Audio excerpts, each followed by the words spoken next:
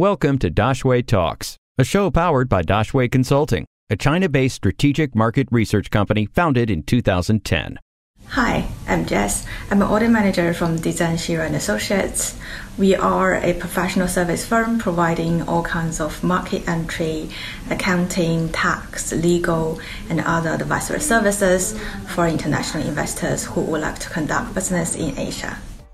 What is CAS 14? And what are the major changes in the accounting standards for revenue recognition?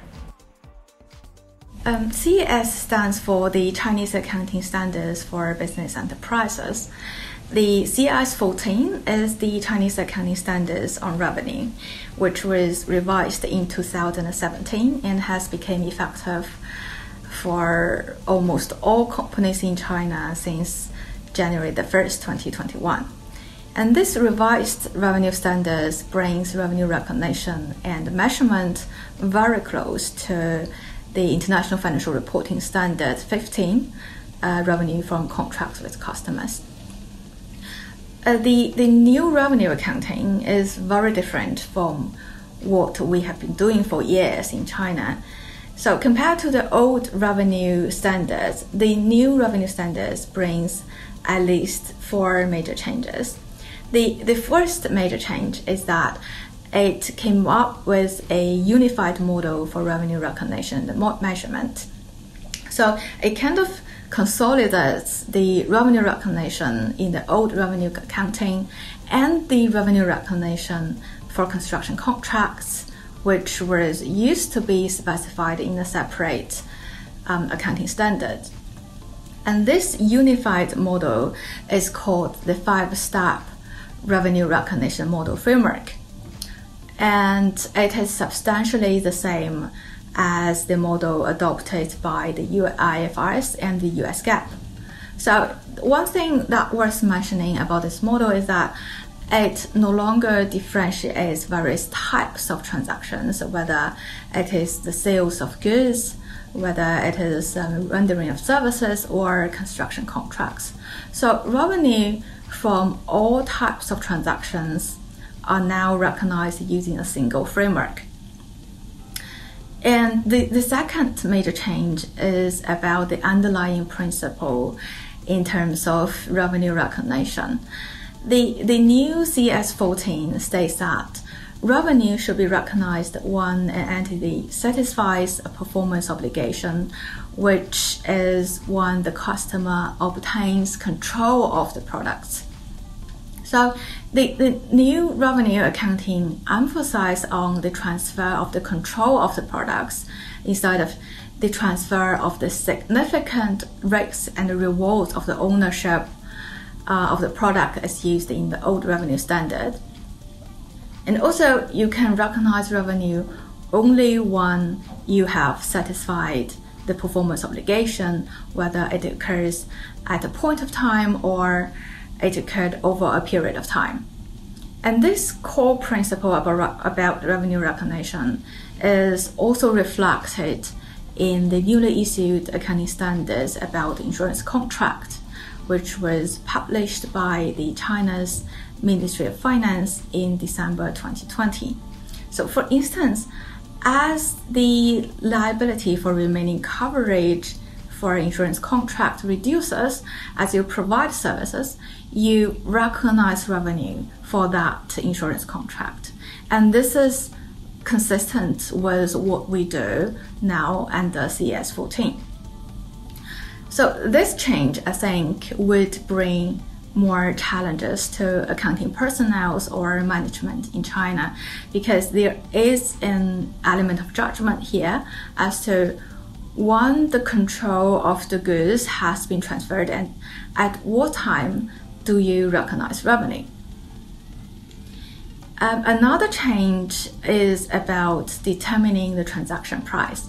So the old revenue standards states that the transaction price should be the fair value of the consideration as stipulated in the contract. So, for example, if you signed a $1 million contract, then the transaction price will be $1 million, which is a consideration of the contract.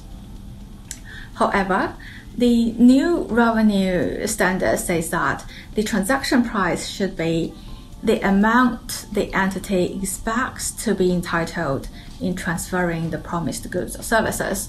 So even if I signed a $1 million contract, but if I only expect to receive 80% of it, then my transaction price would be only 80% of the consideration, which is $800,000. So this would bring challenges to the accounting personnel and the management as well, because there is estimation involved as to how much you would expect to receive from a contract. I think to make that estimation, you need to have some knowledge about the industry. You need to consider the past experience with the customer, and also you need to really understand your products. And the last major change I would like to talk about is about the contract cost. So about the contract cost, the old revenue standard did not provide much guidance as to what qualifies as a contract cost and how to deal with it. And the new revenue standards clarifies this point. For example, we will now be able to capitalize at least two kinds of contract costs. And one is the incremental costs of obtaining a contract, and the other one is a cost to fulfill a contract.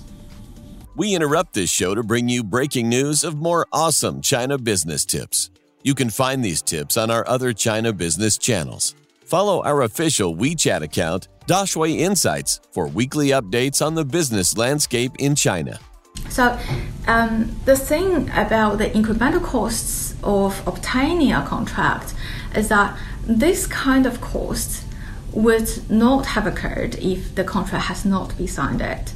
So for example, imagine that you have a policy to reward the salesperson, say 1,000 Chinese yuan at sales commissions whenever they obtain a new contract.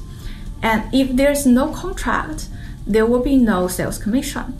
The sales commission arises only when there is a new contract. So it's incremental. So this kind of cost can now be capitalized if it subsequently can be recovered from the customer. So this is about incremental costs. And the other kind of contract cost that can be capitalized is the cost to fulfill a contract. So to understand this kind of costs occur when they generate or enhance the resources you have in order to satisfy the performance obligation in the future.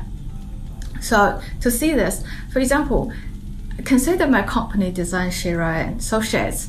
So my company provides digital solutions to our clients, and one type of service we provide is that we would allow our clients to use our ERP platform through a customized portal. So what we do is that we would establish and maintain our own ERP platform. We have our own servers and computers, but we do not sell the platform. We only grant our customers we grant them the access rights to use it. And we would charge them monthly, say, management fee in return. But in order for us to generate the monthly management income, we will have to firstly configure the system. For example, make some localized adjustments tailor-made to the client's business model and perform some testing perhaps just to make sure that the system functions properly.